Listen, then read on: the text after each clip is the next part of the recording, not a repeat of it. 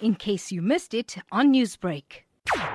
These people, we don't even know what criteria they have been using in choosing these people. We don't know what capabilities they have. But the thing is, they don't even have a standby. They don't even have a backup plan. They don't have no water containers standing by. They don't have compressors. I know it's hard to have a compressor standing by, but we've got old people here that rely on electricity for the machines to be working, like oxygen machines and things like that, electrical equipment. For one day, we've had a power outage from about 8:45 to about 10 o'clock in the night, suffering from a pandemic, which is actually the COVID-19. To bring in this other problem, with the people suffering at the moment, they are suffering to put food in the table. And now we're having this problem of our food going off. We're having a problem with the electrical problem where our geysers are packing up, our fridges are packing up. Now, how do we account for all that? Who's going to reimburse us for all this? What councillor that we have, which is Lyndal Singh, I don't know. She doesn't even communicate with us. She hasn't been communicating with us. Let's talk about the protest that took place at the Phoenix Plaza. Take me through why you went ahead with this protest. We are actually very, very disappointed. We are not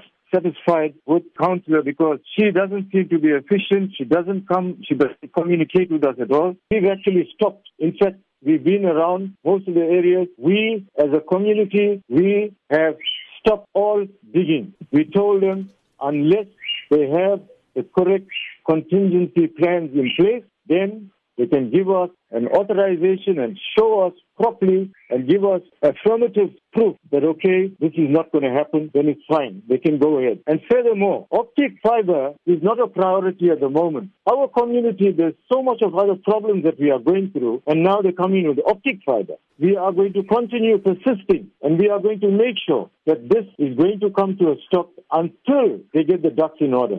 Newsbreak, Lotus FM, powered by SABC News.